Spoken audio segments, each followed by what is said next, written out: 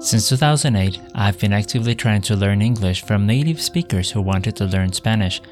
Out of those efforts, I've gotten to know this beautiful language, and so have they with Spanish. But time goes by and memory fades. And if you find it hard to practice your Spanish, here's a pill. Your Spanish Pill.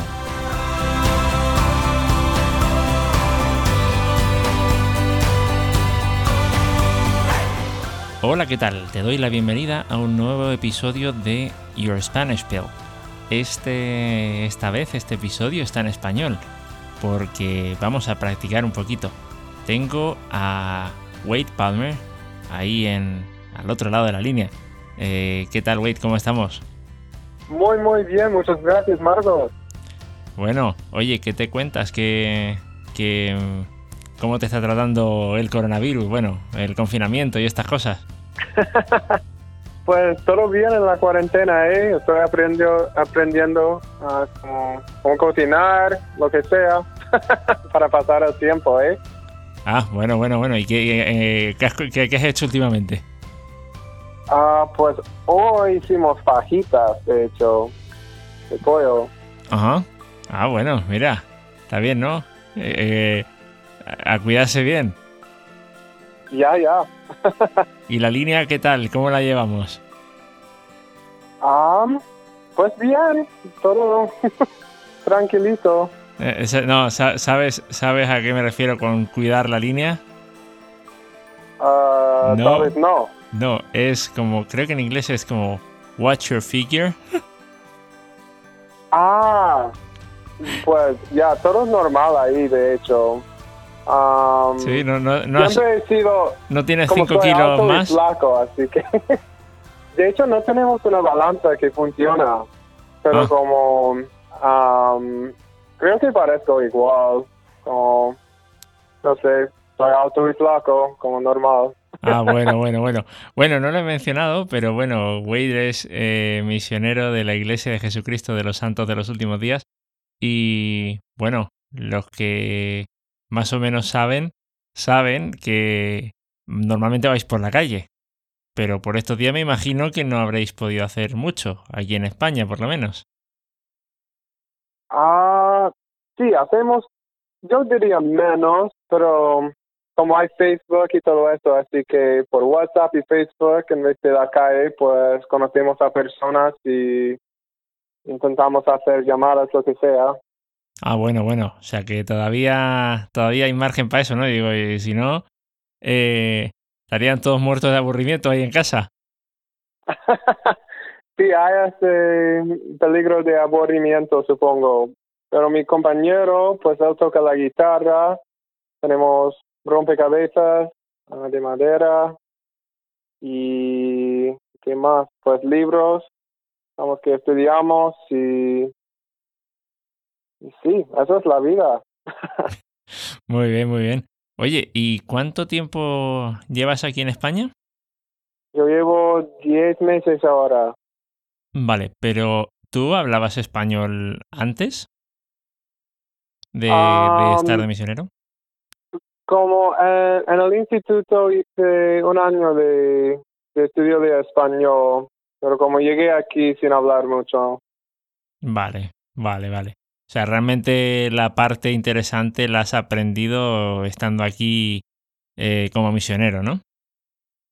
Claro, ya. Bueno. Ya, tenemos que aprenderlo para sobrevivir. Eso es la cosa. Vaya, no, sí. Si estás hablando con la gente tienes que saber hablar, eso está claro. Oye, ya que estamos hablando de confinamiento y tal, ¿cómo está tu familia? ¿Qué están haciendo? Porque claro, ellos no están aquí, evidentemente, ellos están en Estados Unidos. ¿Pero qué están haciendo? Sí, claro.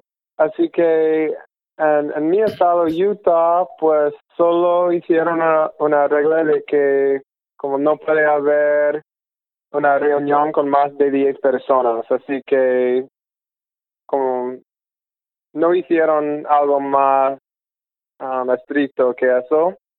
Así que como no hay escuela y muchos como trabajos han tenido que ajustar cosas.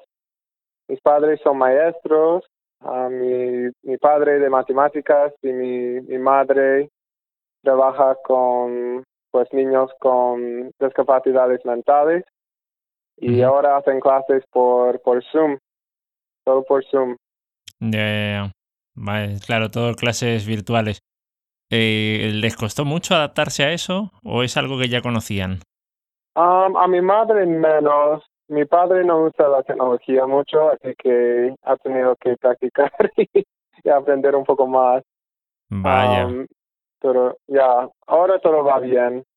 No, Y no, de ya. hecho, ya van a terminar, como la escuela termina en la semana que viene. Vale. Oye, pues mira, por lo menos ya... bueno, por lo menos allí tienen margen para reunirse y todo esto, ¿no? Pero bueno. Oye, cuéntame una cosita. Tú de tu aprendizaje del idioma, que yo veo que está muy pulido, que está muy bien, Muchas gracias. No, es verdad. Quiero decirte, yo he tenido compañeros en la misión a los que les costaba un poco más el idioma con el mismo tiempo que llevas tú.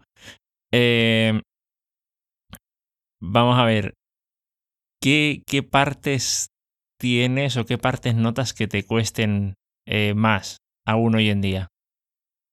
Pues claramente hay por y para, a veces me cuesta, como hay reglas que funcionan para muchas situaciones, pero aún hay veces cuando estoy hablando en una oración tengo que pensar mucho y al final no puedo como distinguir entre los dos a veces. El subjuntivo, como muchos, como, aprenden inglés, aprenden español del inglés, el A mí por lo subjuntivo menos es difícil. me pasa cuando estoy muy dormido, que no he dormido bien y todo esto, que me cuesta más hablar inglés. ¿A ti te pasa más o menos algo así con el español? Ah, sí, sí, de hecho. Am, requiere esfuerzo, claro. Y también como si es una frase muy corta, como al empezar una conversación con alguien, a veces como, no la pillo y es un poco difícil entender esas frases cortas a veces. Pero, pero en cualquier momento o cuando estás durmiendo, o cuando estás así medio dormido. Pues pasa más a menudo cuando, cuando tengo sueños, seguramente. De... No, es que a mí sí que me ocurre y alguna vez con algún compañero también me había ocurrido. O sea, esto bueno, yo hice mi misión aquí en España, pero pues aproveché para hablar inglés todo lo que pude con mis compañeros en el piso. Y, y bueno, yo me acuerdo cuando a veces íbamos a visitar a alguna persona, pues que pues que nos encontrábamos, yo me encontraba con que mi compañero ese día yo sabía que había dormido mal, porque claro, son cosas que, vamos, solo falta compartir cama, que no, muchas gracias, pero ya compartimos habitación y todo, entonces pues hombre, uno ya sabe si es que el compañero está bien, si le ha pasado algo o no, y yo sabía que tenía un poco más de sueño de lo normal. Y veía que cuando estábamos visitando a la gente que este tío se le está yendo la pinza, ¿no? Digo, será por el sueño. Sí, eso y el calor aquí en España, como eso cansa también. Pues Sí. ¿usted sirvió en España? No, yo enseñé en España. Vale, vale, ya, Pero claro, el calor. yo enseñé en español y bueno, en el norte de España también. Hombre, bueno, ahora que lo dices, en Orense, estuve en Orense y ahí sí que hacía, pues se parece más o menos al sitio en donde vivo ahora, que es Alcoy, eh, pero digamos en el sentido de que en verano, pues por la mañana estaba muy fresquito, pero después al mediodía sí, pues los 35 grados más o menos no lo quitaba Uf, nadie. Y eso sorprende de un sitio que es una capital de provincia de Galicia, ¿no? Que uno dice, no, es que ¿por qué aquí en Galicia? Si esto aquí es todo lluvia, ¿no? Es lo que la gente piensa. Pero yo en Orense, en la temporada en la que estuve, no estuve en invierno ni nada de eso, no vi un solo día de lluvia. y allí estuve como 4 meses y medio. Oh, wow. Sí, Pues sí, muy sí. seco ahí. Bueno, a ver, lo que pasa es que dicen que después en invierno llueve todo lo que no llovió en verano, lo llueve en invierno, ¿no? Oh, vale. Entonces, Interesante. me salvé. Wow. Sí, sí, sí. Pues, oye, y entonces, eso, ¿no? Dices el por y el para. ¿El ser y el estar mm, aún te cuestan o no? Um, Menos con esto. Veo que hay algunas veces cuando parece que no importa mucho. Um,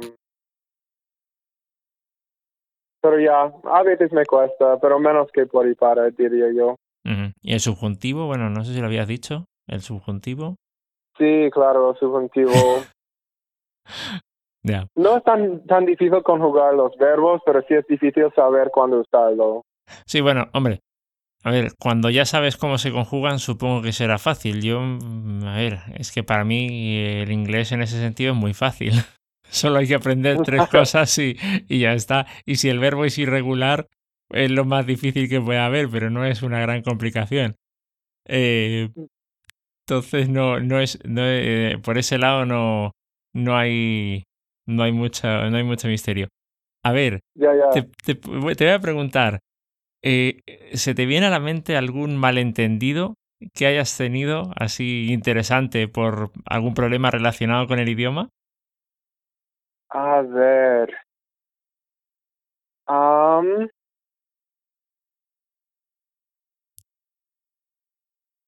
bueno, sé que me ha pasado. A ver, M- que Mira, un evento yo te voy a contar uno. Yo te voy a contar uno. Vale. Y eso que estábamos en España, en español, yo soy español nativo y todo, ¿no? Resulta que estábamos buscando a gente a la que ya habían enseñado otros misioneros antes y había una persona que se llamaba Jesús.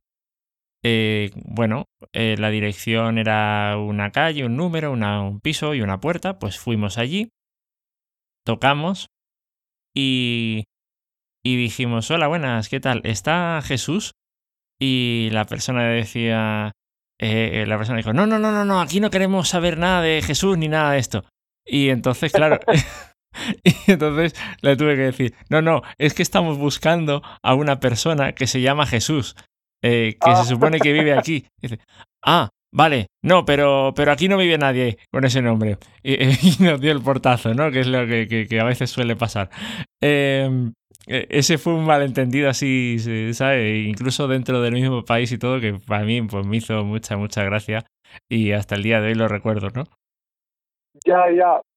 Bueno, he pensado en uno. En como uno de mis como primeros meses aquí, pues estábamos enseñando a una mujer que era bombera y nos explicó eso. Como soy bombera y estaba como desconocía esa palabra y pensé en como un bomb en inglés, como una bomba. Y estaba como, ella Hace bombas. trabajaba con bombas o algo así, porque estaban hablando de como salvando a personas y yo sé qué. Y um, Ya. estaba hablando con mi compañero después, como, hey, ella como trabaja con bombas y me dijo, como que no, es bombera, un Ya. firefighter. Claro, claro. Sí, sí, sí, es que claro, eso Claro, pensabas que era una de estas personas que desactivan bombas o algo así, ¿no? Ya, ya, eso es lo que pensaba yo. Creo que hay un cuerpo de la policía, una parte de la policía aquí en España que se llaman los TEDx, que son los especialistas en desactivación de bombas y todo esto cuando hay amenazas de bomba en algún sitio, pues van allí y hacen todas las gestiones, ¿no? Eh, no, sí, pero ahí Ya, ya, en los estados tenemos un bomb squad Ujú. que hace eso, ya. Pues eso, a ver, cómo te digo? Eso es por fiarse de lo que llaman los falsos amigos, ¿no? Ya te dices, bombero, tú dirás bomber, something that has to do with bombs. Ya, eso es como, ya, no sé. Hay problemas así a veces con idiomas. Eso es, sí, es como cuando te dicen, hay gente que intenta hablar inglés y te dice, I'm constipated, Oh, sí. que Ya, estoy no es constipado. igual, ¿eh? Ya, eso me ha pasado también. Como alguien me dijo, como estoy constipado, y dije, como, ¿qué? ¿Por qué me diría eso? Sí, sí, los falsos amigos son muy malos amigos, ¿eh? Son fatales. Sí, sí, sí. Bueno, a ver, eh, cuéntame, ¿cuál es la forma en la que estás estudiando el idioma habitualmente? ¿Cuál es tu rutina de estudio? No sé si entiendes lo que te digo.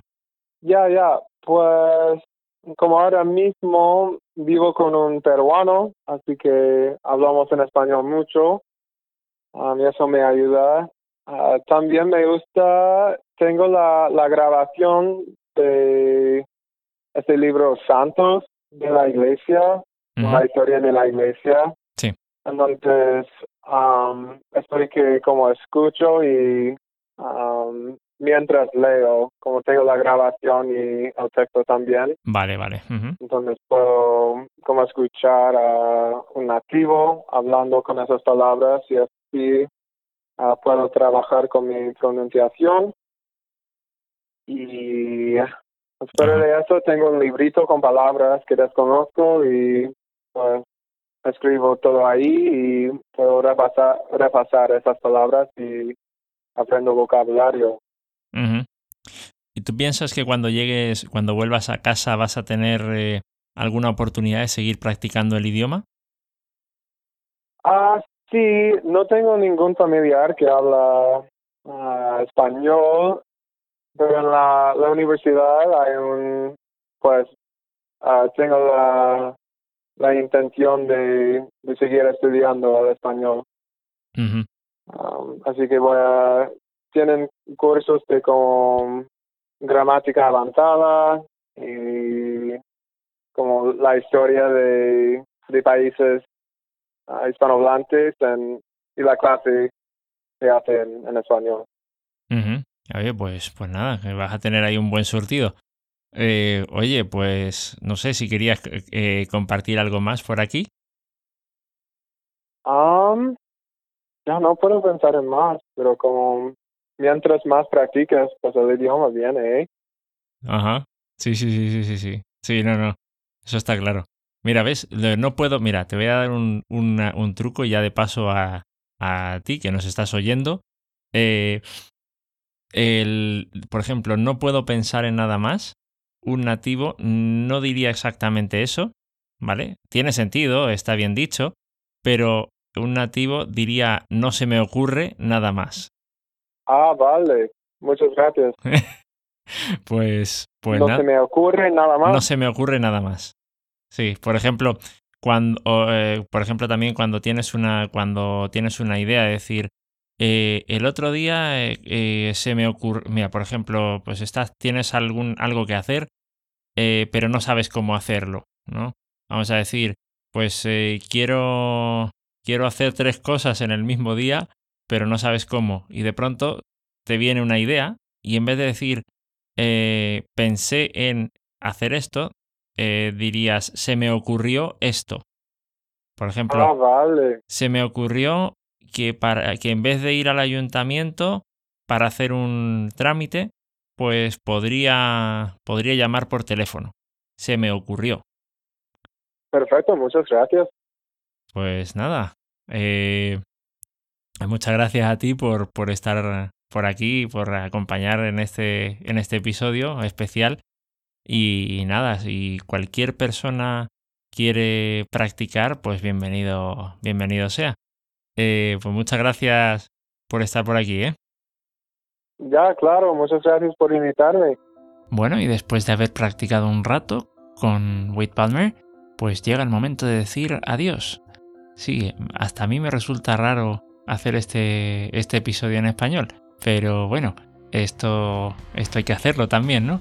Si quieres pasarte y practicar, pues no te preocupes, ponte en contacto, déjalo, lo que sé, en los comentarios en Facebook o escribe un correo a yourspanishpill@gmail.com. Estaba a punto de decir yourspanishpill@gmail.com. Es que es la costumbre. Bien, pues esto es todo por este episodio y nos vemos en el siguiente. ¡Hasta luego!